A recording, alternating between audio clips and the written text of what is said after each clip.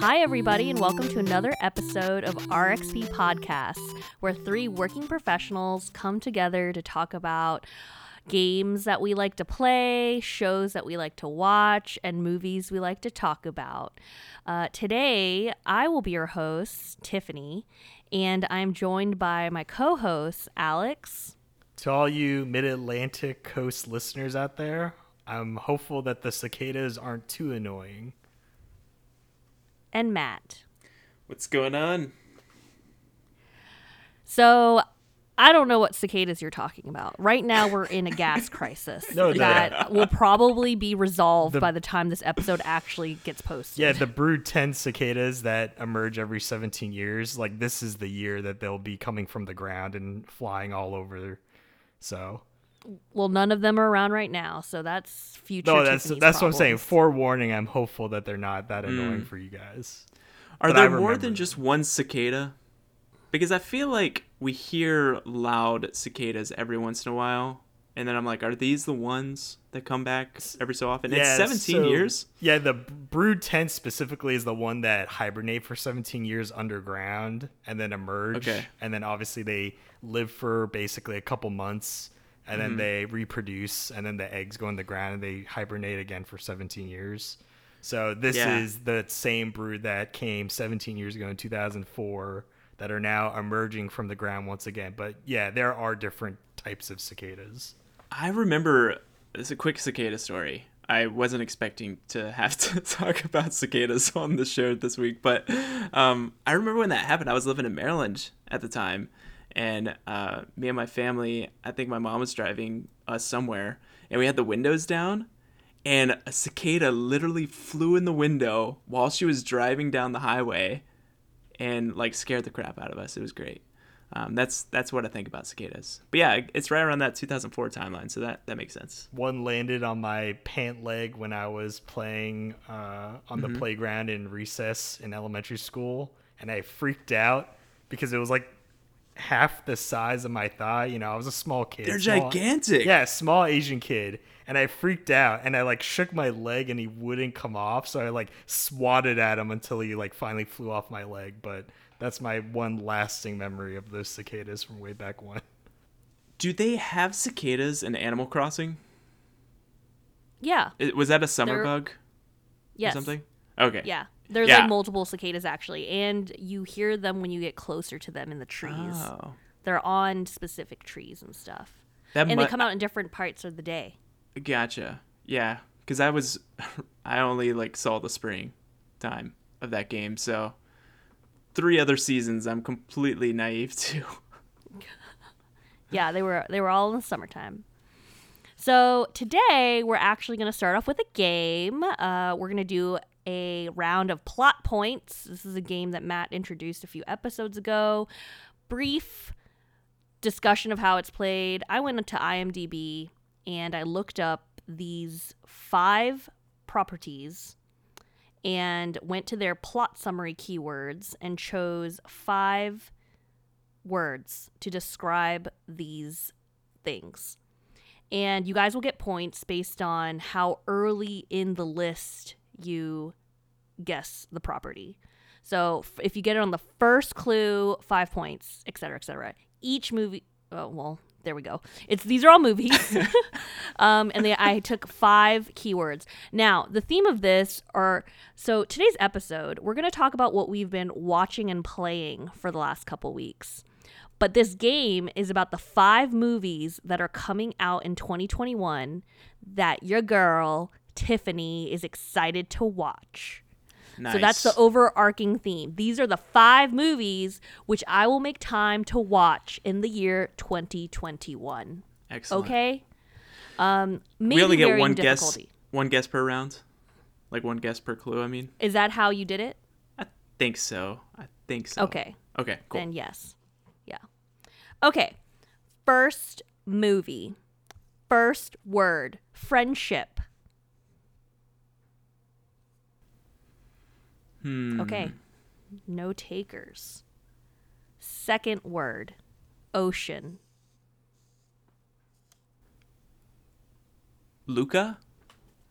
Yes. That is correct. Nice. Matt gets 4 points. This movie is coming out on Disney Plus and theaters on June 18th.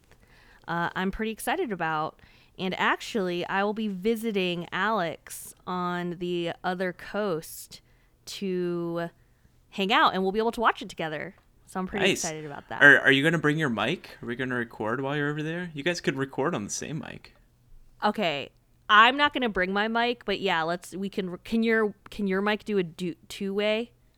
I mean, we can just look into the mic and speak to it in turns. Yes. Okay. Yeah, we can do that. I'm going to feel like I'm interviewing you guys. You guys are going to be on the same screen. It's going to be crazy. Yeah.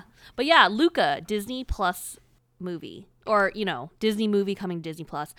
The rest of the clues were going to be Italy, shape-shifting, and then Pixar. Ooh, nice. So you got it pretty early. Is Pixar really one of the labels on IMDb? Yes. That is an interesting label. Yeah. I didn't know that they put out these keywords even before the movies got released. That's crazy. Yeah. I mean, granted, one of my movies only has 5 keywords, so I had to use them all. And I was actually tempted to not even use the 5th one because I had to Google what it meant. But, I can't wait for that. That better be the first keyword you say. No, it's not. Well, I guess I could make that the first keyword. Next movie. First keyword, desert. Dune. That is correct. Matt gets 5 points.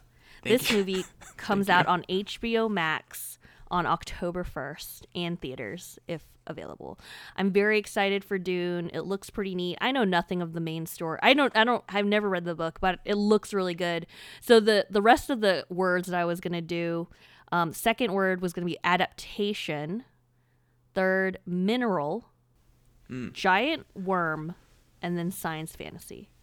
Interesting. So those were going to be the next words. Matt is finally getting on the board. Listen. We got 9 points, making up for lost time. I know. We just had to go to movies. Yep. Okay, next movie. Based on a comic. Eternals. Shang-Chi. False. And the Legend of the both Ten of you are Rings. wrong. Both of you are wrong. Oh. Okay, I'm going to read. Should I give you another chance? Or no, you guys didn't get it, but I'm going to read the next clip. words. And let's see if you get like the thing without points. Second word is ensemble cast. Black Widow. No. Third is spy. Then the next one is 1910s. And then the last clue is gender in title. Huh. So this movie comes out December 22nd, fingers crossed, and it's The King's Man, which is a prequel to the Kingsman Secret Service and then Kingsman The Circle or whatever. I forgot what those other two movies I forgot were that called, was even a thing. Yeah, it's a prequel to the Kingsman series. And it's set to be this December. Wow. Isn't Yes. that That's awesome. Is that? Oh no, that's after Spider-Man. Yeah, it's after Spider-Man. Okay. And I also actually didn't know that this was based on a comic. Yes, it is a comic. The Kingsman is a comic series, and this movie I think should have actually come out this spring if we didn't have the pandemic. I think this was supposed to be a March release or something. March Also, 2020. again, I would like to question: is gender in title actually a label on IMDb? Correct. Why? What does I that don't know. matter? I don't know. I don't The King's understand these Man, labels. and this on is called IMDb. The King's Man. not 3 words? The Kingsman. Yes. Yes. Interesting. Yeah. Okay, no points for either of y'all. Next movie. Kicking. Spy. Was that the second clue? Yes. What was it? Spy. Black Widow. Yes, that's correct. You would have got me on the other one if it was Spy too. That's the only July Spy movie I thought. 9th. This movie comes out July 9th on Disney Plus and in theaters. If theaters are open in your area. So the next words I was actually going to do are tight pants, That is literally one of the plot keywords. Girls with guns, and then delayed release was going to be the final clue. Yeah. Wonder Woman, 1984. Yep. Tight Oh. pants. No, she Too doesn't soon. wear You know? pants. No, delayed release, guys. That got delayed like 3 or 4 times, didn't Yeah. it? Oh, yeah. Well, I mean, so did Black Widow. Yeah, that's true. Okay. Here we go. This is the last one, Alex, to get on the board. I won't. The first word is the word that I had to Google. Psychotronic film. Okay. Spider-Man No Way Home. No. Oh. Next word or key plot point.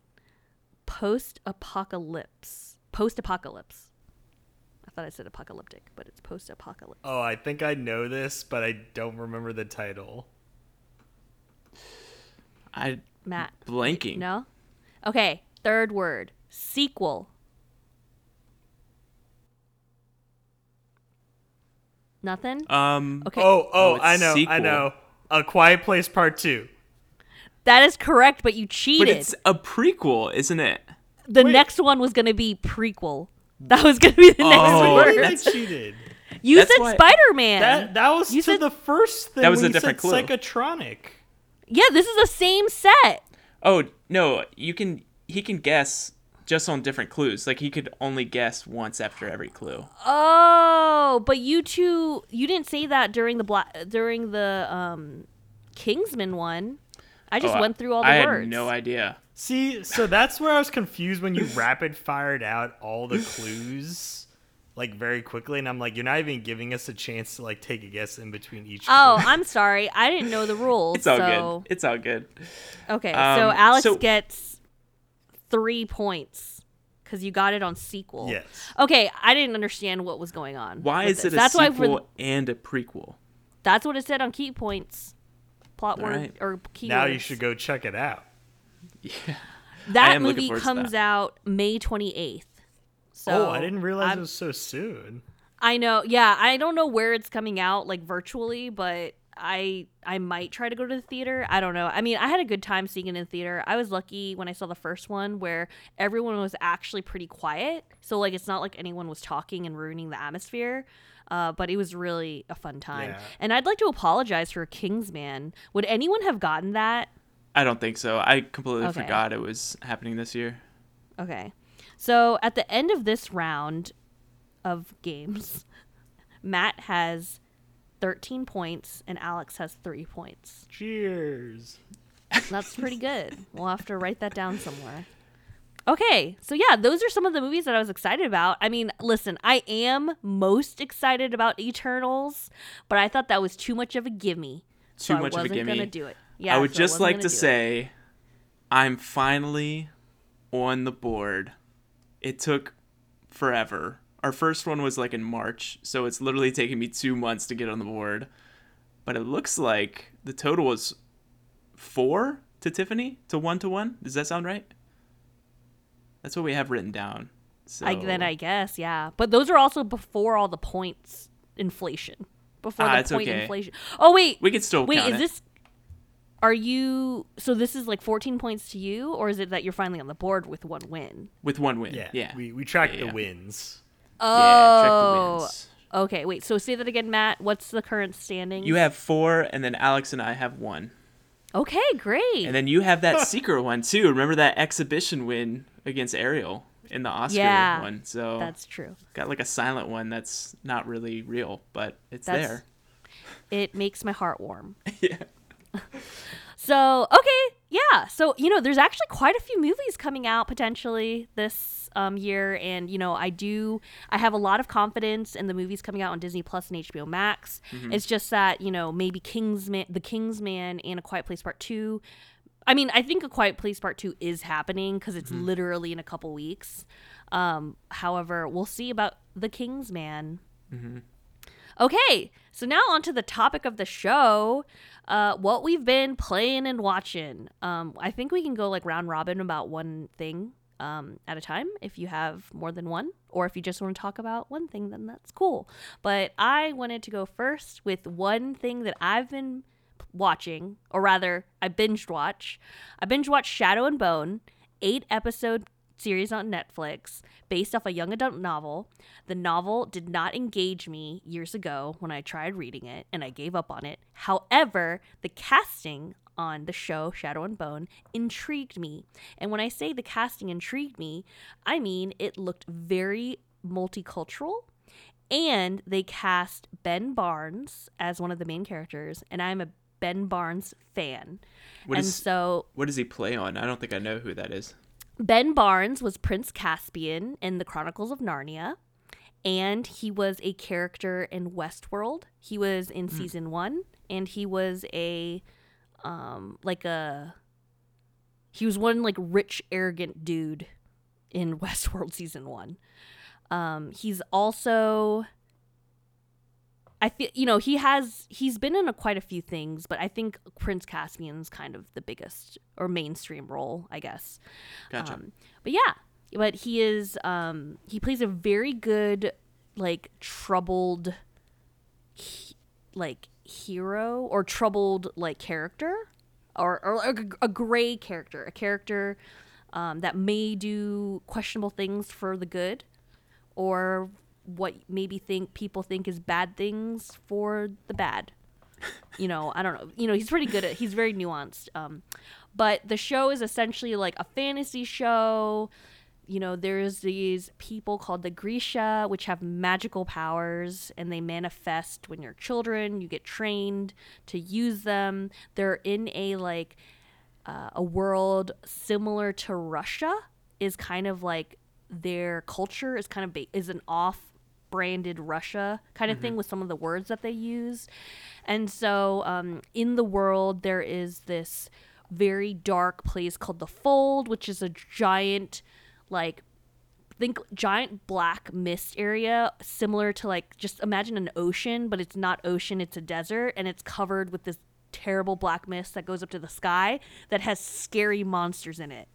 And it's breaking up the continent. And so when people travel between, you need to go between the folds to ship things, travel, all this stuff. And so you man the vessel with Grisha, which have magical powers. Some is throwing fireballs. One is propelling wind because it's a desert. So the vessel is a boat, and the wind maker blows wind into the sail to make it move. And the fire user can fire against the scary monsters that are giant vulture things that grab you and try to eat you and try to kill you. And then there's soldiers on the boat, regular dudes that don't have magical powers, that use guns and swords to try to protect you. And so there are also part of the army, there are cartographers. So the cartographers draw the map and the layout of they don't know what it looks like otherwise, right? Okay. So they need to map out the desert to make an easy and smooth ride. And so what ends up happening is that this girl, who has no idea that she's special, you end up finding out that she can make light happen. She's the sun. They call her the sun maker or whatever. Or maybe I'm getting that term wrong. But she can make the light, and it scares away the monsters in the fold. And it protects, she can make a beam that gets them through. And then and that is triggered by an emotional scene where her BFF, this boy BFF, is getting attacked by one of the monsters because she's on the ship with him. And she's like, no. And then she releases a light. You know what I mean? Childhood BFF, future boyfriend, who knows, Yeah. And so she ends up getting thrust into the world of learning how to hone and use her magical powers for greater good. And that is the premise of the show. I just smacked my mic because I'm waving my hands around in excitement. I really like the show, and I recommend it to everybody. Okay. Is this only one season, or are they going to have subsequent seasons. I'm so hopeful that they make the entire. So the book series is it's made up of 5 books. There's 3 in a trilogy that's kind of like the main story, and then there's a duology of side characters. So there's a crew, like a shisty crew of ragtag individuals that are trying to do a heist situation on the in the middle of the show, and they have the duology in the book series. Gotcha. How many of those books does the first season cover? I think the first season is book 1, intermingled with some plot points, maybe from another book or so. I'm not entirely sure. But listen, you guys, I was enthralled. I watched it all. I binge watched it one day. Wow. One day, 8 hours. I don't even know if it was 8 hours. Maybe it was 7.5. Whatever. I was That's all a about lot. it.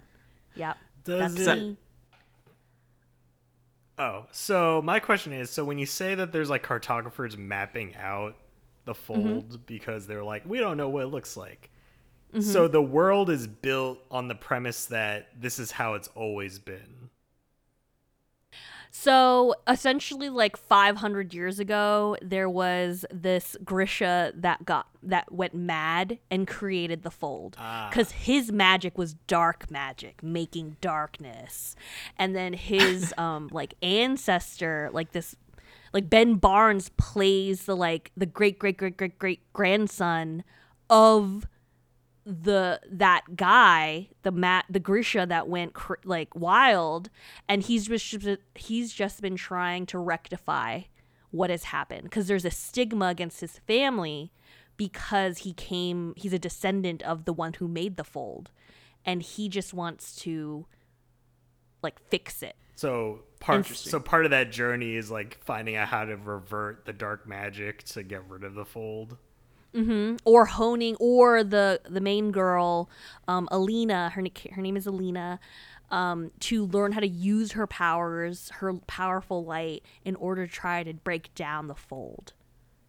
So I guess so her light is different than regular sunlight then? Like these things aren't affected by regular sunlight? So I believe the monster, I don't know if they're affected by regular sunlight because they don't leave the fold and sunlight can't get into the fold. Yeah, so they're contained within the fold.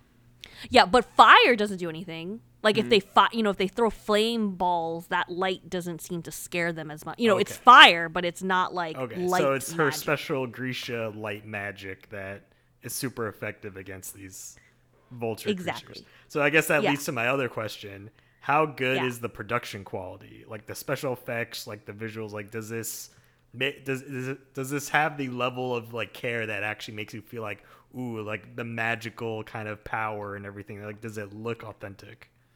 Yeah, so it's definitely not The Mandalorian, but I think it's pretty good, especially because the monster creatures looked pretty scary, and they're kind of obviously a little overshadowed by the darkness of the fold, but I think they actually look pretty good. And the magic, the fire is kind of kitschy a little bit, but the darkness magic and the light magic is good. Like the fireballs look like, video game fireballs. And like the wind is like, oh, wind. Like, like it's not, you don't really see it. You just see like kind of like whirlwind. Yeah, exactly. Exactly. But yeah. I might actually check it out. It's been like in the top 10 for a bit. I just haven't gone into it. I also thought it was way different. When you told me it was like based on a young adult's novel, did not think that they were like that was the story behind it. I thought it was something fantasy. else. Yeah, it's like a fantasy. There's a lot of good characters, very multicultural. What's really cool actually is that they make them, I think in the books, the main female lead isn't necessarily a person of color, but in the show they make her like half she's half Asian in real life, but I think in the show, I forgot what the culture is, but they basically reference that there's an Asian type culture in that world and that she's half of that, and some people actually have a stigma against her. Oh wow. Because she's half, or they think she's full Shen or something. I don't know. I don't remember what they call her, but there's like a Shen thing. And like everyone's like, well, you can go to the back of the line because I don't serve your kind here. You know what I mean? Like that's yeah. So I thought that was kind of cool. Yeah, I hope it does well. I hope they could finish whatever trilogy they're wanting, because like I remember really hope so. that article that was released like maybe a year or two ago about Netflix and why they cancel shows after like 3 seasons, because they don't see any sign up generation after 3 seasons. Like they only see like very, very modest sign up bonuses from like, you know, new users, which is why like a lot of my favorite shows keep getting canceled after three seasons. But yeah, I hope it does well. I might give it a try. You should. I actually started a show called The Bad Batch on Disney Plus. Oh. This is, of course, an animated series. It is, if you have ever watched Clone Wars, it's basically, people are basically calling it Clone Wars Season 8, because that's you know, series ended in Season 7. To me, I never watched Clone Wars besides bits and pieces of it. I started rewatching Clone Wars like from start to finish when Mandalorian came out. I never have finished it. I think I'm in like the 2nd season. It's good. It's like a good 20-minute show, Clone Wars. Bad Batch first episode was like 80 minutes, maybe 90 minutes. Like it was a huge episode for an animated show. It was a little bit overbearing, but I guess they had a lot to talk about. So basically, setting wise, this happens basically at the end of episode 3 of the prequel trilogy. When Order 66 is gone out, all the clones start killing all the Jedi. It's like the great purge of the Jedi. And it picks up with this Bad Batch, which they were made a little bit different from all the other clones. They had like, one has super strength, one is really smart, one is a sharpshooter, all these things that make them different than all the like vanilla clones.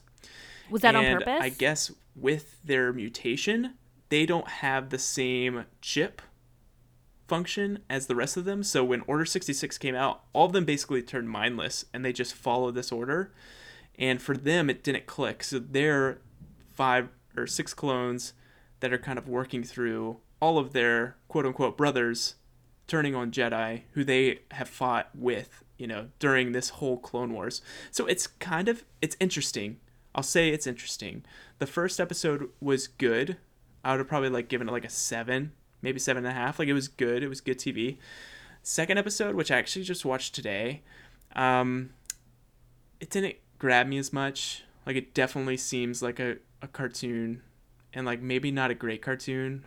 Like the development, I was kind of hoping them to make this more like Mandalorian but animated, and the character development is just not there. I don't know if I'm going to stick it out. I probably wouldn't recommend, unless somebody really likes the Clone Wars, then yeah, it's more of the Clone Wars. But if you've never watched Clone Wars, there's no reason to really watch this.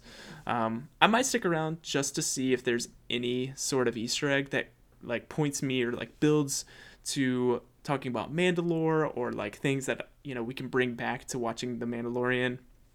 But as of right now, it's all right.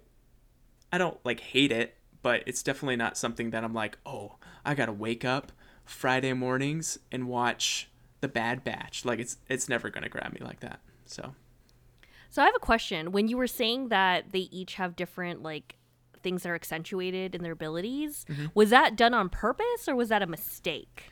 So the people, I forgot what planet. It's like Genova, but it's not Genova. Anyway, the planet that made the clones, the really tall people in the prequel series. Have you guys ever watched those movies? Anyway, so I did watch them, but I forgot. They started doing experiments on the clone formula to see if they can make a better soldier. And so these are the clones that kind of survived those experiments. So they aren't well-rounded, but as a team, they're way better than any army of like just regular vanilla people. So it's pretty interesting. Honestly, though, the cool thing, I will say the cool thing is all of them are voiced differently, but by the same actor. like the same voice actor voices all of them, and I feel like they're distinct enough to where I'm like, yo, this guy, he knows what he's doing. But the problem is most of these characters, like the strong guy, if I had to tell you that this really strong alpha guy is on the team, do you think he has an IQ more than like 10? Everyone would probably guess no, because like that's the common trope. And yeah, he's dumb. He's really dumb. Like he's a dumb, strong guy. And like the nerdy guy has like the Dexter's Laboratory, like he's like pushing up in his glasses and like talking about the number, like they are so traditional. Like if I was a kid, I would be all over this series. But for me, it's like I've definitely seen all of these before 1,000 times over. So it kind of seems a little bit like, okay, cool. Moving on. So does this feel like more so also like just filler for like Star Wars content, like in between like more movies or I guess live action shows for you? Yeah, definitely. Like it definitely just, it's something to fill in the setting and maybe like fill in what happened to these characters in between. But I don't think that any story that's really going to be told will be as great as the first couple seasons of Mandalorian. And I think that they're trying to make these characters feel like the Mandalorian and have those connections. But we went through so much more with the Mandalorian and Grogu than we did, with any of these characters. And it's slated for 16 episodes. Like this is a long season, which they're only like 20 to 30 minutes long, except for the first episode. So we'll see. Maybe I'll check in if like a lot of people start talking about it and like saying, hey, it's really gotten better. Maybe I'll check in on it. For right now, I'm probably going to fall off. I just don't have the time for it. Well, to bring the energy back up a little bit, the main game that I've played for the past couple weeks is one of the free games that came with PlayStation Plus monthly subscription membership, and that is Wreckfest. And Nice. As the name might give a hint as to what it's about, Wreckfest is primarily a racing game with a heavy emphasis on vehicle destruction. And for the most part, it's split into two kind of racing types. So there is traditional racing, right? So obviously circuit racing, you go around a track. And then the other being a demolition derby mode. So you're typical, you're in an arena, you take your vehicle, and the whole point is to smash your vehicle into the, opponent's vehicles. And I must say, from a racing game standpoint, I know I talked highly of Dirt 5 on previous episodes and kind of how great the haptic feedback implementation was with the DualSense controller. And that, even to now, it's still a great implementation. But in terms of having fun with the game, I think I remember saying that, Dirt 5, it scratched the racing itch for me, but it wasn't something I found deeply satisfying. Like I enjoyed it, but it wasn't an amazing time. From the first moment I played a Demolition Derby match in Wreckfest, I was smiling ear to ear just with how ridiculous it was. And, I did win my first 2 Demo Derby matches, not going to brag, and that might have contributed to my my enjoyment of the game. But Wreckfest is just such a great example of how, it's this nice mixture of more serious, I guess, racing games versus kind of more cartoonish, like kart type racing games. And it kind of draws this fine line of, hey, we can have modes like the Demolition Derby mode, which you don't take seriously. You're ramming into people are ramming into you. Whoever, it's kind of a coin flip. I mean, there is kind of a strategy to last longer than other people, but there is a fun kind of timer built into the game where if you go a certain time period without making contact with another person's vehicle, you'll get kicked out basically, or you'll be disqualified from the match. So it encourages you to, be aggressive and not just to camp the corners, right, and try to survive. But on top of that, the racing too is also pretty good. Even though it leans towards the more arcadey style, it kind of really encourages you to pay attention to the tracks, which I appreciate, because there's a nice mix of, regular dirt tracks, gravel tracks, tarmac tracks, and the tuning of your car is actually really important. So there's not a lot of worrying about numbers type thing, but you can tune the car as in your suspension type that you're running. So whether you want something that's more stiff suspension, which is better for tarmac tracks, or if you want a softer suspension, which is better for dirt tracks, in order to deal with the bumps in the road. And then also your gear ratio, if you want a shorter gear ratio for maybe tracks with a lot of turns. So you want kind of a higher acceleration in order to get around turns faster and to accelerate out of turns. Or if you want a longer gear ratio in order to take straights on courses, because you can get to a higher top speed and benefit from that. And so I think the game does a very good job of kind of mixing arcadey with kind of a sim type style that doesn't take itself too seriously, but gives a great time all around.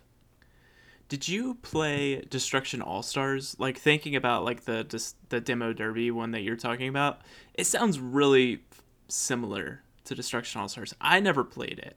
Did you ever play it? So I did mention, I think I mentioned it at least.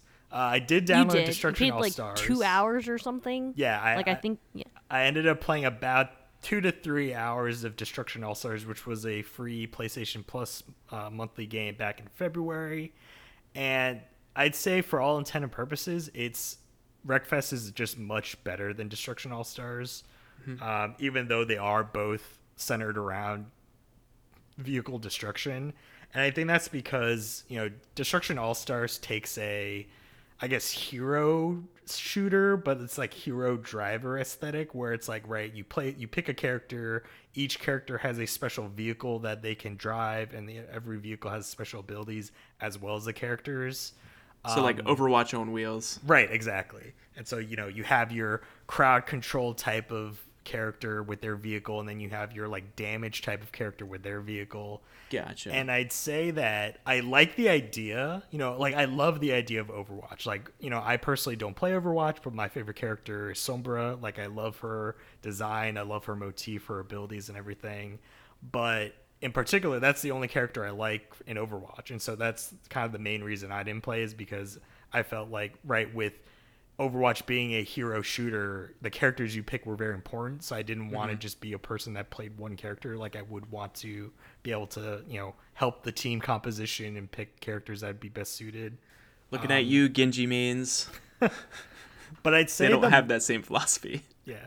I'd say the main problem for Destruction All-Stars, though, was that while the characters were fine, I didn't like the driving. And I think that was what the killing blow was for me, is that, obviously a racing game or even any sort of vehicle-based game, right, how the vehicle controls, at least for me, makes or breaks the experience.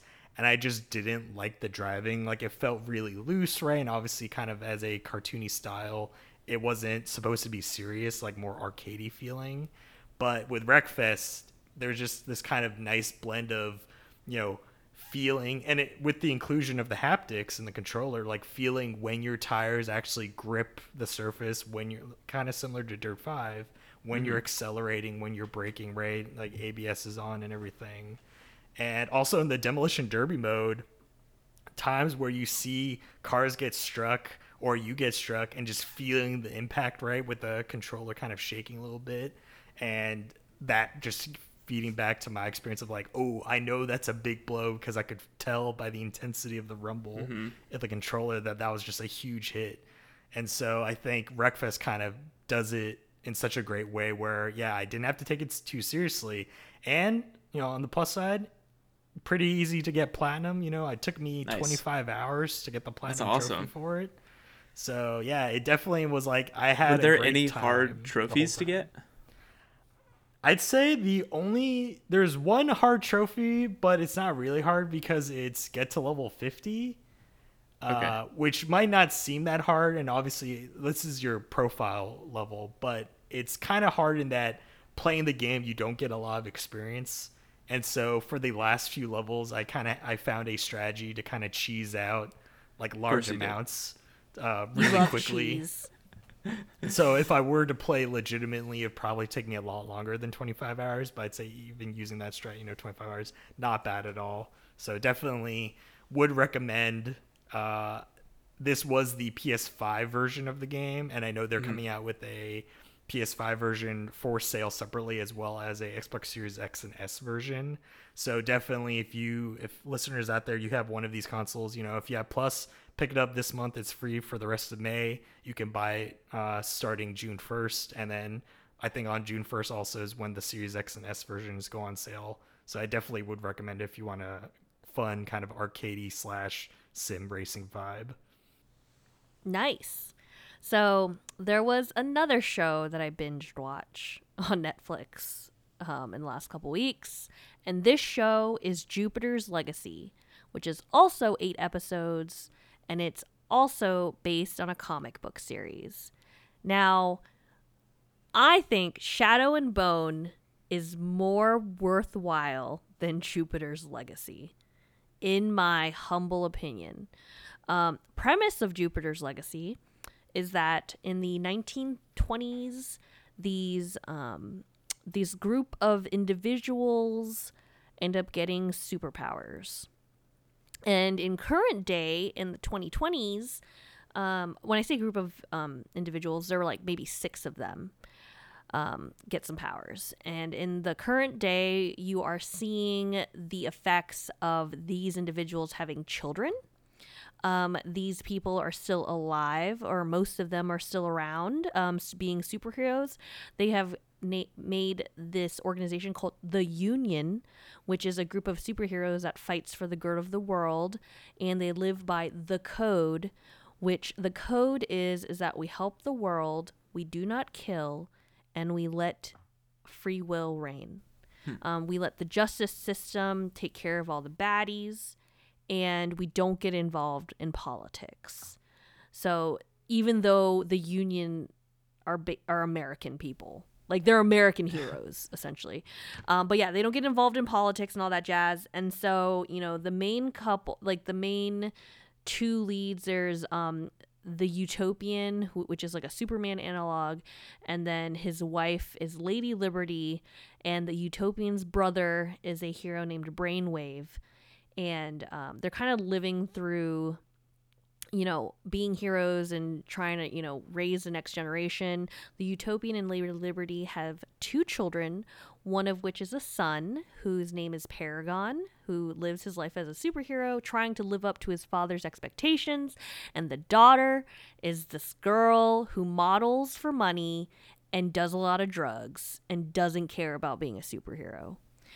So does she have superpowers? She does. She's like indestructible.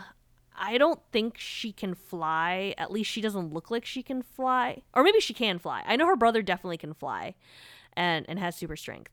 But the girl is just like, she doesn't care about her family because basically her father has too many high expectations, and she doesn't want to try to like be the perfect daughter like her brother's trying to be. And the brother, the hero, is trying his best, but literally there's a point in a conversation where the dad is like, I don't think he's ready. And he's like talking to his wife about their son, and the son's on the roof with super hearing, like hearing this conversation. Yeah, classic. So the show has the kids have a lot of daddy issues, which is something to kind of mull over. But I think this is just okay. Like, they do set it up for a sequel, which I will watch, mainly because I kind of want to see what happens. But it's just like superheroes dealing with like, supervillains, but like trying not to kill them.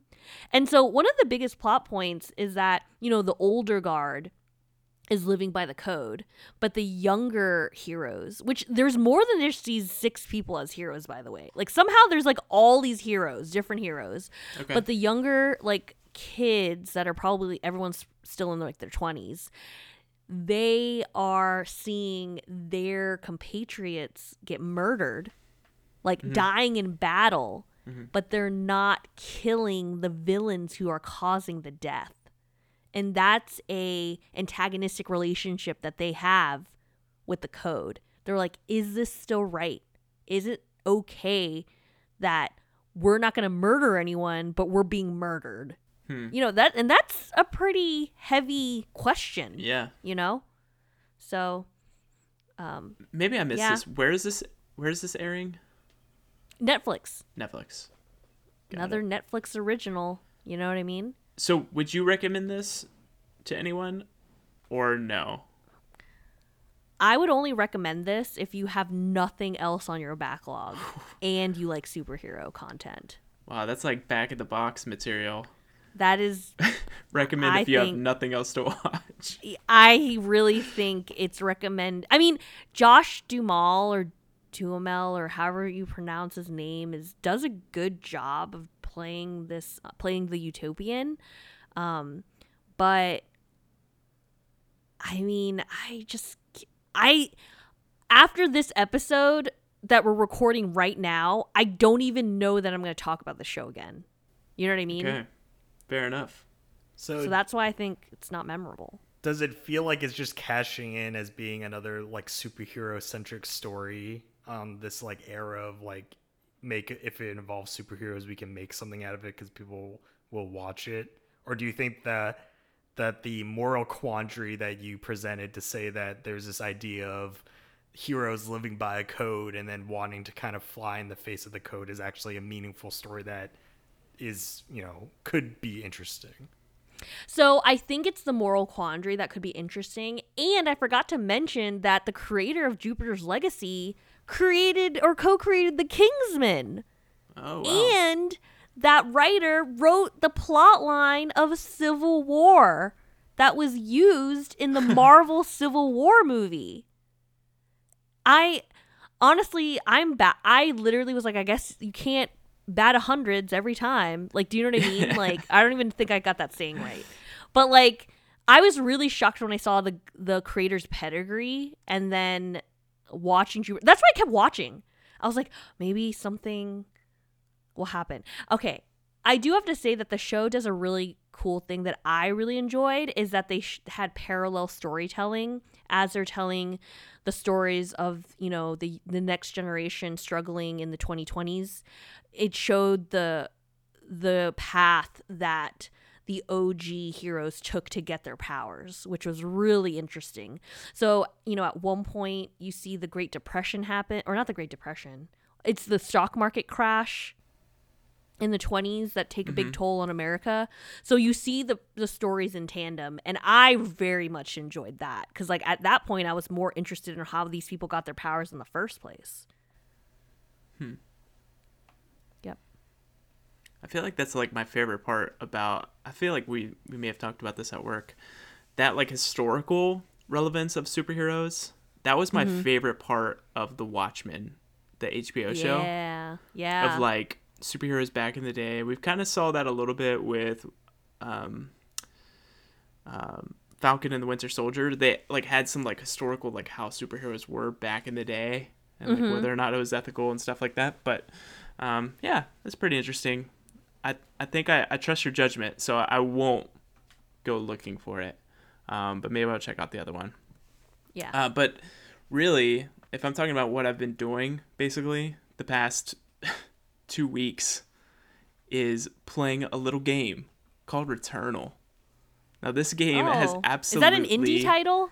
Yeah, it's a small little thing. Cheap, from PlayStation right? Studios. Doesn't cost What's you that? too much to get. Yeah, it's cheap. It's a free to play game.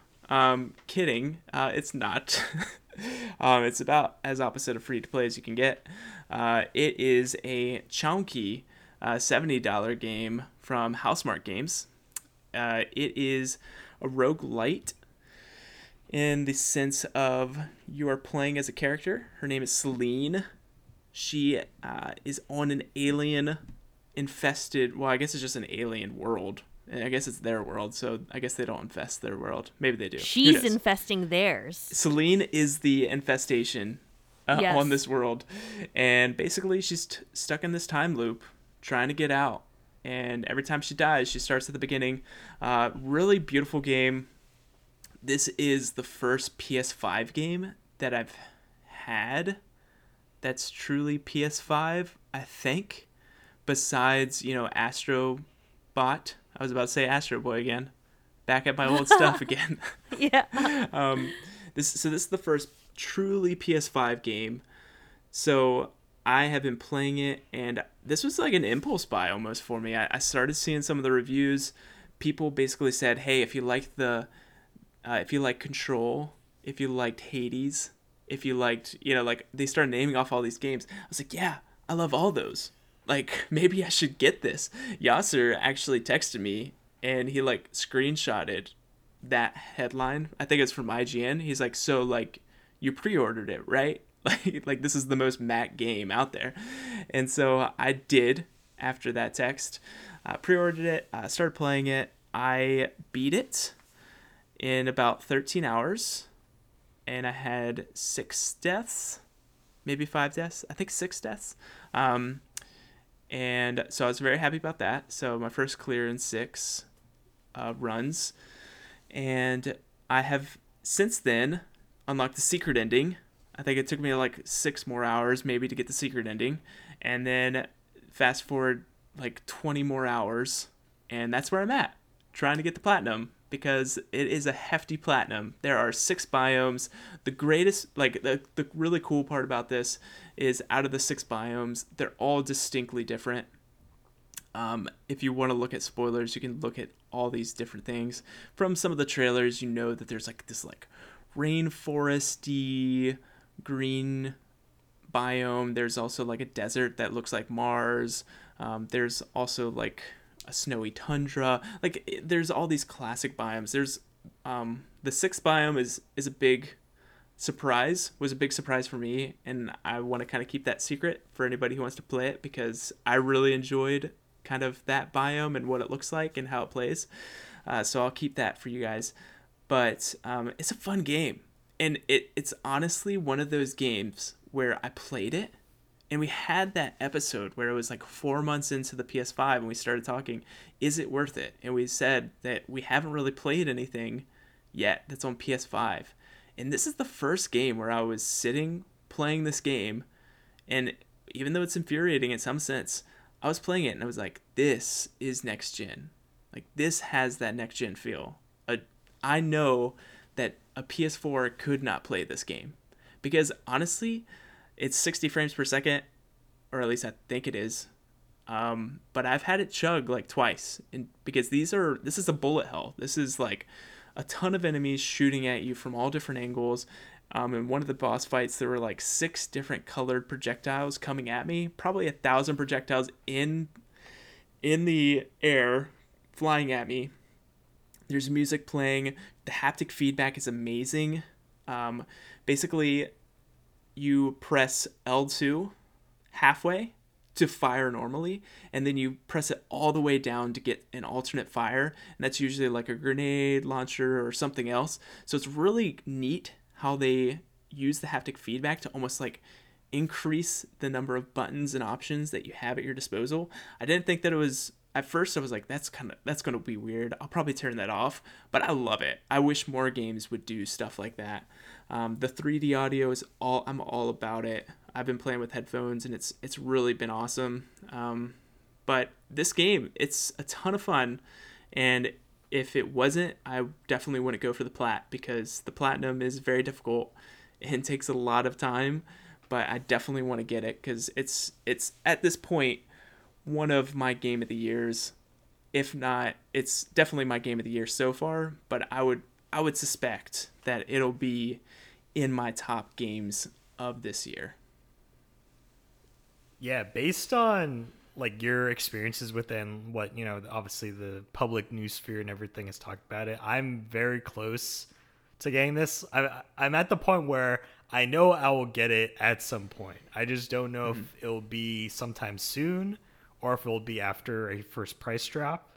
But I know it's kind of on the radar of saying, I want to get to this. And I guess if I get it soon, it's because I've gone through other things and I don't have anything left to play. So I'm like, all right, it's time to pick this up. I've wanted it. And if not, kind of looking into the future later in the year, hopefully, maybe it drops down from 70, like maybe 60, maybe 50, that'd be nice. But if you're saying it's worth it at 70, I have no qualms about it. When I find the time to play it, I'll definitely pay however much it costs to play it at that time. Yeah, like $70. Everyone listening to this podcast, $70 means something different for you. So for me, I was just it made it easier if I was like, oh, it's only $10 more than what I was paying a year ago. Because like $60, I've spent years being like $60 is fine. Like that's the new game price. And then if I just think, oh, it's $60 plus $10, it makes it easier for me. I'm planning on putting in a lot of hours on this, so I feel it makes it easier for me to say it's worth it. But some people, like I know some friends, will only shop the sales in the eShop. Will wait 6 years to play Game of the Year games because they're waiting for that price to drop, and that's cool. That's awesome, and that's how you play. So for those types of people, it's not worth it. If you don't like hard games, it's probably not worth it. Like, it is a difficult game. I feel like Alex and I have been kind of training for this without knowing about it, because the last 3 platinums that I've had, Remnant from the Ashes, Ratchet and Clank, which I would count as a third-person shooter, and Zombie Wars 4 were all third-person shooters. Zombie Army 4. Yeah, see, that's such a great You don't game. even know. Zombie Army 4. All those were third-person shooters. People have been talking a ton about the difficulty and saying like, oh, this makes Demon Souls look like a piece of cake. False. Demon Souls New Game Plus is kicking my butt. Like, it is, there's no way to say it. So this is a tough game, but it's a fair game. And I think it's fair because it's 60 FPS and those controls are so tight. You know exactly where you're going, and there's never a death that I have, because I've had quite a few deaths now. There's never a death that happens that I'm like, that's BS. Like, it's because, lag, or because the controls are stupid, or no, it's always like, oh, I effed this up. Like, I didn't do an active reload at the time I should have, or I literally fell off a bridge one time when I was low enough health and died. Like, it's always on me. So I feel like the gameplay is pretty fair. So on the flip side of your $70 game that you've been playing, and also new game, right? Because I think it's only been out for less than 2 weeks now. Yep. I have 2 games I've played recently that are kind of older games, but more importantly, I'm briefly going to go over both of them because there's not much to say about each of them, but that are free to play, or at least for me, I had to pay nothing to play them. And the first, is an all-time classic, and that is Tetris. So awesome. for those for what?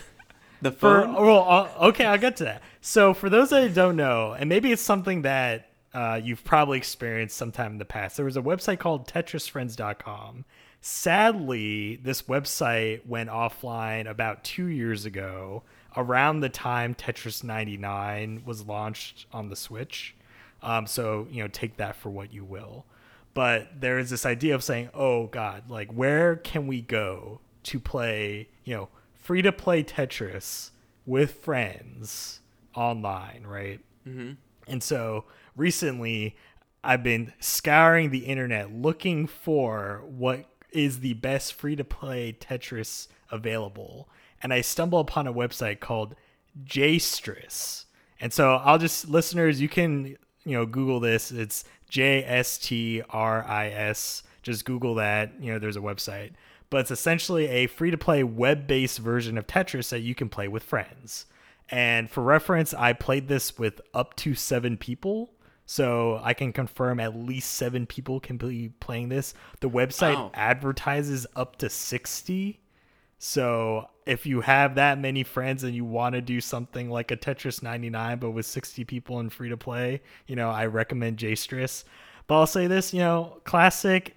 Most people love Tetris. I don't think I've met a single person that says Tetris is a bad game, because I think I love Tetris. Yeah, objectively, Tetris is a good game. I think that most people can agree upon. And yeah, it was just a great time. It's one of those things where it's not something you play every day. It's not something you play even every month or maybe every year. But yeah, Tetris is that perennial classic that you can just come back to anytime, at any point, just say, hey, you want to clear some lines with some friends. and they say yes, you guys play Tetris and you have a good time. So just want to shout out to that website, JStriss. You're doing good work out there. I hope this advertisement doesn't get you shut down or anything, but, you know, stay alive as long as possible because you're one of the last few hopes out there for free-to-play Tetris. The other free-to-play game, at least for me, that I've been playing is Final Fantasy XIV. And so, okay, I know you guys are saying, wait a second, Final Fantasy XIV, this is a MMORPG. Aren't all MMORPG subscription-based services you have to pay a monthly sub? Yes, that's true. But what's nice about, you know, Square Enix, what they're doing with Final Fantasy XIV, if you have a brand new account, so that is a Square Enix account that has never had Final Fantasy XIV on it, you can play all of the base game and up to the first expansion's worth of content for free. So, and wow. Right now there's only 3 expansions out for the game. The 4th one is coming this fall. But so I'd say if you count the base game and the first expansion, that's basically half the game for free, you know, excluding the 2 most recent expansions. Is there a time limit that you can play those? No time limit. You can literally go through all of it for free. And this is actually a journey I've been working on since about 2 years ago when I first booted it. And it's something that I've just come back to every so often, not really playing it consecutively. But I'd say, and you know, to explain, the main motivator of why I'm playing this in the first place is a lot of people say that 14 has one of the best, if not the best, story of every mainline Final Fantasy. So Final Fantasies 1 through 15, soon to be 16, but who knows about that. And so obviously having played at least all of the 3D Final Fantasies, so 7 up to 10, you know, I never played 11 because that was also the previous MMO, but, you know, having played 12, 13, all of them, and 15, I want to say, okay, I like Final Fantasy. I like Final Fantasy stories. Let me see what this is about.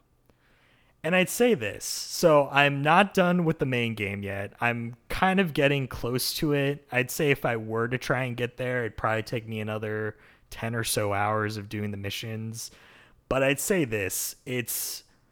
There's a lot of teases that they do in the first, and I guess I'll gauge it by my level. I'm currently level 41.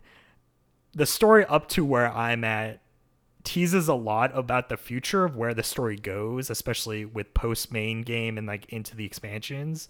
But I'd say this, it doesn't break from traditional MMOs though, at least from my perspective, and it's not that great. And so it's filled with a lot of nods and saying, oh, here's an interesting plot point, but you're gonna have to play another 50 hours to get there to see it. And it's just filled with the typical, and something that I don't like, the MMO grind, right? Forcing you to play a lot, forcing you to log in every day. You know, you gotta do your dailies to level up. You gotta do all your side quests. You gotta talk to your vendors. You gotta do, you know, multi-man raids to get the best gear. And I'd say, while the story is indeed interesting, there's a lot of plot points where I'm like, oh, I like the idea of that. I would like to see where this goes. It's just gated so far deeper into the content that asks so much of you to say, hey, we're going to show you this at hour 5, and it's super cool, and it pays off later, but you got to get through 50 to 100 hours first before you can see the payoff. And I think even though the game is free and I don't have to pay anything for it, right, the time investment obviously is part of your paying into the game, right? So for me, it's not something that I'd say, even though people say there's a great story, it takes a lot, even if it's not monetary, it takes a lot of time. And I don't think I can recommend to people that unless you're in it for everything an MMO has. Because from an MMO perspective, it's great. I mean, they have the gold saucer in there. You know, if you're a fan of Final Fantasy VII, you love the casino, hit up the gold saucer. There's mini games. There's this one mini game where Yojimbo, who's a summon in the game, he summons these bamboo stalks and he'll cut them in different directions, and you have to run along the platform underneath them and dodge them as they timber over. And the longer you last, the more payout you get. And it's just kind of like fun things like that, of like, oh, you know, I know Yojimbo. Like in Final Fantasy X, he's super cool. He's got his, his dog companion Enkidu, right? Or is it Enkidu? It might be Enkidu. I think it is, but, you know, correct me if I'm wrong. But And then you just have this kind of fun mini game, and it's in the middle of an arena, so you have people that can just watch it. They don't even have to spectate. So you have like random people watching you run around these giant bamboo stalks trying not to get smashed. And it's just kind of a fun time of like, oh, that's neat. And just like all the other mini games that the Gold Saucer has.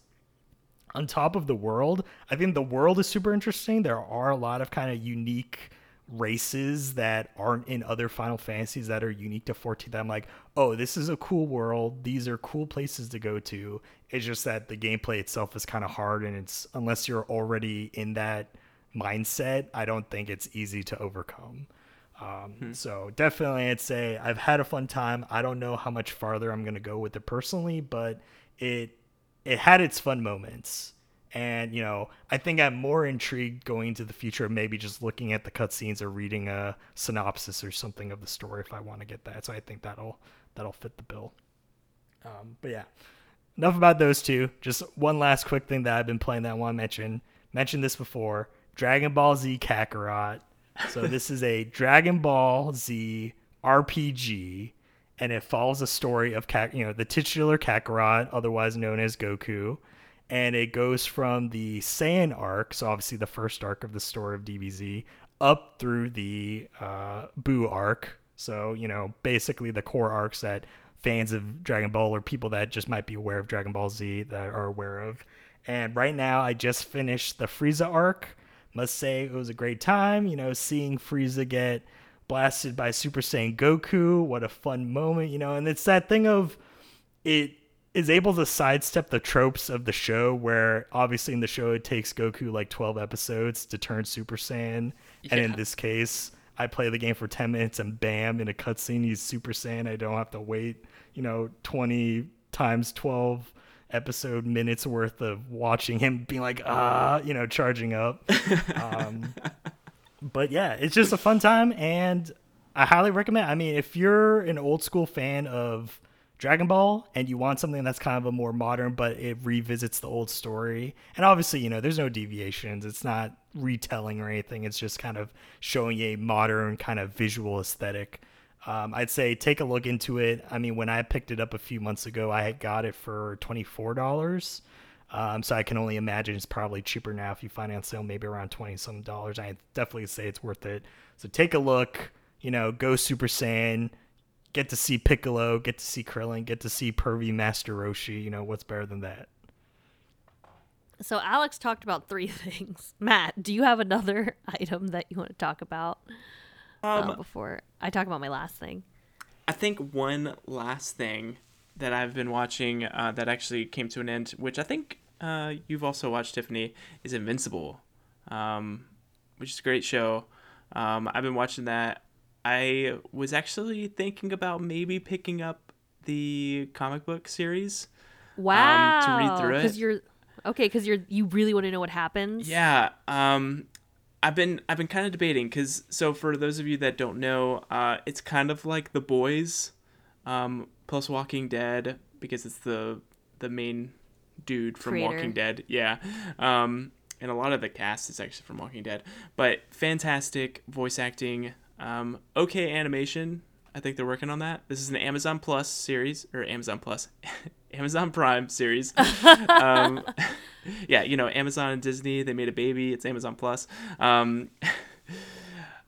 Unstoppable. Anyway, so Amazon Prime series, it follows, like a superheroes basically everywhere. Got a really great story. Just watch the first episode. Watch the end.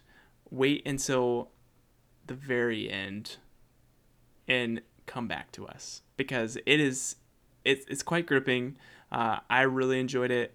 I've been watching some people react to it that have read the comics, and they're like, oh, you guys have seen nothing. Like, this is a great series, and they're so excited to see what they do with it.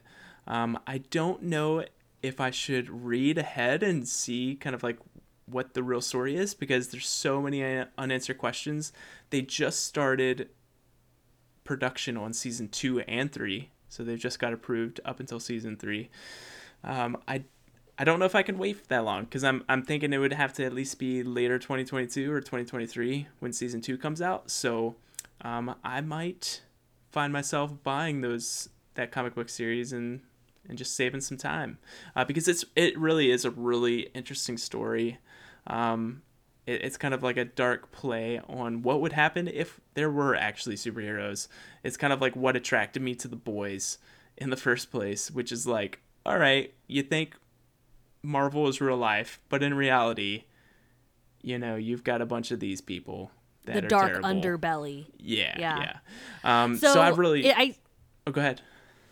Oh, no. I was interrupting you. I apologize. No, I was just going to say that it's 8 episodes, which I didn't realize there was only 8.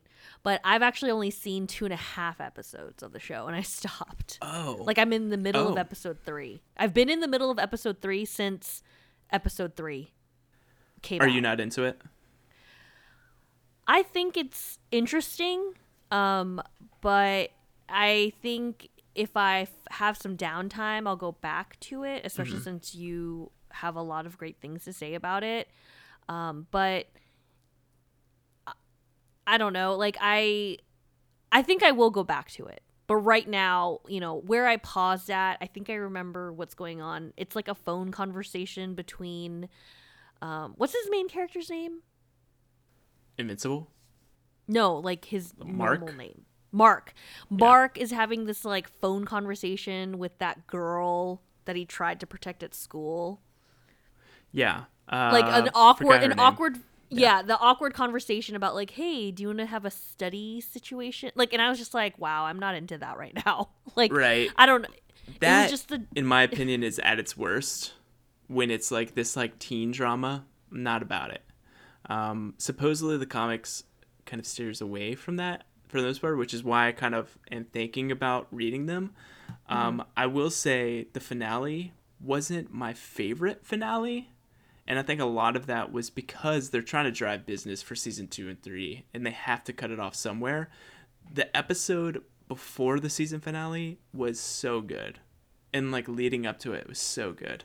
So I'm really excited. Like, honestly, if you guys, everyone listening, should just look at IMDb and see who these voice actors are. Like, you have like Seth Rogen is an alien that comes around. You've got the Flash, Elza, what's his name? Ezra Miller. Yeah, Ezra Miller. He plays somebody that turns into, like, he's a villain character one episode. It's very much like Saturday morning cartoons, like of olden days, like Monster of the Week. Like, let's see what happens. And this dude that literally his name is Invincible, you realize, like, he really isn't. Like, he gets beaten up. But it's a good time, and it's a good story. So I might start looking at it. But I would say, try to get through it, but, I guess don't force yourself. But I've recommended this to a lot of people. I actually recommend this to one of our coworkers, one of Tiffany and I's coworker, and she has started watching it with her husband, and she's probably like 30 years older than me at this point. And she's so not 30 years older than maybe you. like between 20 and 30 years old. I would say. 20 years older than you, maybe. Maybe. Anyway, I did not expect her to like it, and she really does. So that's some good stuff. You should check it out. What's really refreshing about that comic series, though, also, is that it's completely done and it's been like complete and published for the last like 10 years. Mm-hmm. So, the story's set in stone, essentially. So I think that's really has something going for it. I also really liked that the main character is Mark is voiced by Steven Yeun, and his mom is voiced by Sandra Oh. So they basically decided, I don't know if the character was like half Asian in the comics, but I really liked, like, what a time to be alive. Like, watching all these shows and movies without any Asian people, and now there's so many that incorporates them. It's just really refreshing and enjoyable. I plan to get back to it. It's just, Jupiter's Legacy and Shadow and Bone just got to me. You know what I mean? Also, I think, Matt, I think one of the things that it had against, something that was against it for me, was that it was coming out week to week. It's true. It didn't entice me as much as WandaVision or Falcon and Winter Soldier, so I kind of, forgot about it. And then suddenly you told me that the season finale happened, and I was like, wait, what? Yeah. So I think that's a personal problem that I have. Like, unless not you grab me in the first like 2 episodes, I probably drop off. But I think I'll let you know if I get back into it. So I think I'm gonna close out the show with the one game that I have been playing, but it might surprise the audience that I haven't been playing a lot of it. So I'm talking about new Pokemon Snap. I got it. I was so excited for it, and it took me 2 hours to like get out of the tutorial, or what it felt like 2 hours. Maybe it was an hour and 45 minutes of trying to get out of the first dang level. And I played another couple hours, unlocked like 2 other like routes. But really what it came down to for me is that this game is a game that I would play like an hour or so at a time. Do you know what I mean? Like, I'm going through the route, I'm taking photos of my Pokemon, I'm like shaking my fist in the air when I'm like lining up for a great shot, and then the Grookey runs out of the frame because it got spooked. And I'm like, dang it, these are like real animals. Like, they're not just gonna stand there for me to like do my thing. And then, you know, I was in the tutorial for so long because every so often they'd give me a new ability. I can scan things now, and that will like scare some Pokemon. I now have a fluff fruit that I can toss at them and try to get them to eat it, or annoy them by tossing it at them. Now I got an Illumina ball I can throw at them and make them glow. Like, it's all these things that they kind of drop off a little bit at a time after you complete a level. And I'm just like, wow, this is exactly what I heard it was, which is taking photos of Pokemon. So, you know, I am interested in filling out my Pokédex and like getting different, you know, poses, because you can have 4 different poses per Pokemon in your, or not, when I said Pokédex, I meant Photodex. That's what they call it. And I have a rival now. So the rival showed up and he wants to take the greatest photos of them all. And I'm like, no, I'm over here. Yeah. But, you know, I was slightly disappointed that I couldn't customize my character. There were 8 preset characters that you essentially just chose based on the skin tone that you want. So that was kind of disappointing. You know, 4 dudes and 4 girls. However, I can also change my character's appearance at any time, which is neat. But yeah, it's just me taking pictures of Pokemon. I guess I just didn't know if I would love it or not. You know what I mean? I never played the original. Are you loving it? Like, I can't say that I am. I think that this is fine. And, you know, for audience, I just want to tell you guys that I paid $50 for this game, not $60, because Walmart has this, you know, I guess, I don't want to say policy, but Walmart will essentially sell Switch games for physically in the store for $49.96. So if you ever want a deal, like, essentially now I've decided to just, whenever I want a Switch game, if I don't get like a pre-order bonus or something, I'm just gonna like walk to my local, or not walk, but like go to my local Walmart and buy the game, because I also have this weird preference to buy physical games because I'm just terrified that digital doesn't mean I actually own anything. Here's my question. Is $50 worth it? So I'm going to say that it is, because I'm playing it now at my own pace. Like, I got to play it on release, or I didn't, you know, the released weekend. And I'm like, okay, this is neat. And I have been playing like an hour a week. It's legitimately how I've been playing it. So, I mean, the viewer or listeners can probably guess how many hours I have. Would you agree with the perception that some people have come to that Pokemon Snap is a roguelike? Wow. I did not know that people were talking about it like that. But you're taking this just from the conversation you and I had, Alex. I mean, can you define the roguelike to me again? Right, like every time you start on a track, right, it's the same track, right, for each zone. So like you're on the track, you're going along the same path. different, Pokemon pretty much come in the same fashion, right? Or for the most part, maybe there's some randomness, but I think a lot of the randomness comes with the different times of day or kind of variations of the track, right? But as you mentioned, as you've gone through the tracks, you now have unlocked new things, so you can go back through the track with these permanent unlocks in order to then acquire snaps of Pokemon, such as, of the different poses, as you mentioned, with these new abilities. But you're still kind of going through similar content. You're just unlocking new variations of the same content. It sounds like Returnal to me. It sounds like we're playing the same game. I mean, you're taking 1 hour at a time. Yeah, Alex, based on your explanation, I guess so. I mean, like, one thing I also learned is that depending on how my research level increases, I also get different Pokemon showing up in the same route. And, like, I'm like, that doesn't make much sense to me. Like, why does leveling up in a route make sense? Maybe it's like your perception of Pokemon has increased, so because you're like more perceptive, you can detect different Pokemon that you couldn't detect before.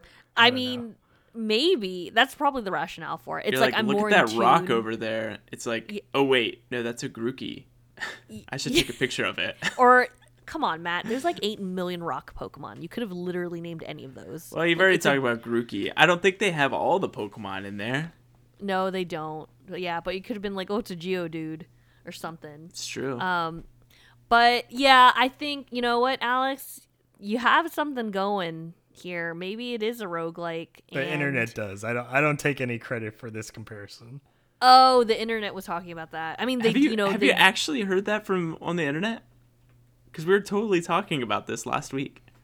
Oh no, yeah, I've seen kind of in some public like forums and like Reddit and stuff, some people talking about it and be like, it does kind of have those aspects to it. I mean, obviously we're onto something.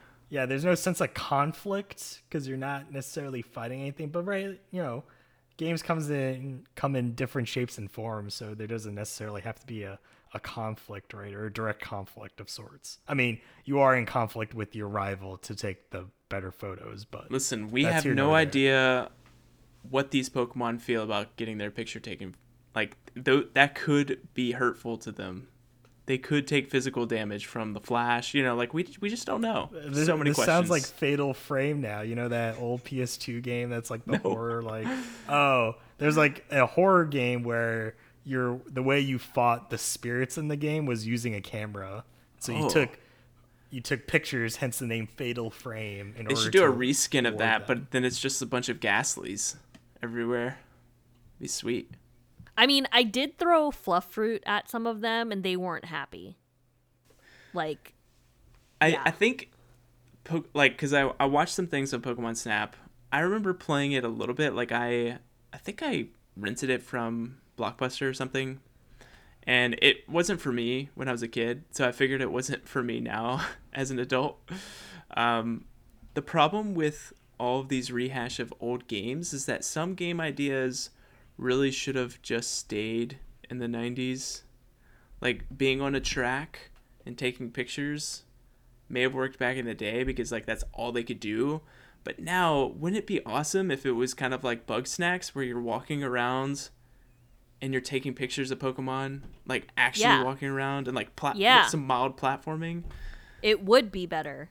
Like, that's where I wish, like, when they say new Pokemon Snap, it's just like a reskin of Pokemon Snap, or at least that's what it seems like to me. And I haven't played it, and I don't plan on paying $1 for it. Like, it's not something it's not a Mac game for sure. But I kind of wish that they would do something a little bit crazy every now and again. You heard it here first, though. Bugsnax did it better.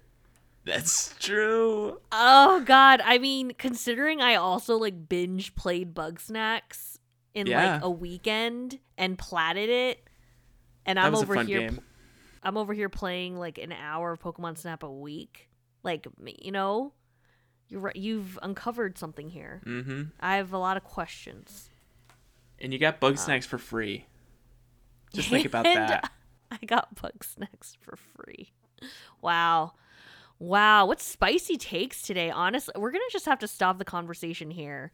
So, listen, listeners, if there's anything that you want to comment on or question about what we talked today, please, contact us at our email, rxp.podcast@gmail.com, or tweet at us at rxp_podcast. We're always looking to get some interactivity here. We'd love to hear your thoughts and, comment on them on the show. So with that ends our episode today, talking about what we've been playing and watching. We hope you enjoyed the conversation. Bye. Looking at you, Genji mains. Come on, Matt. There's like 8 million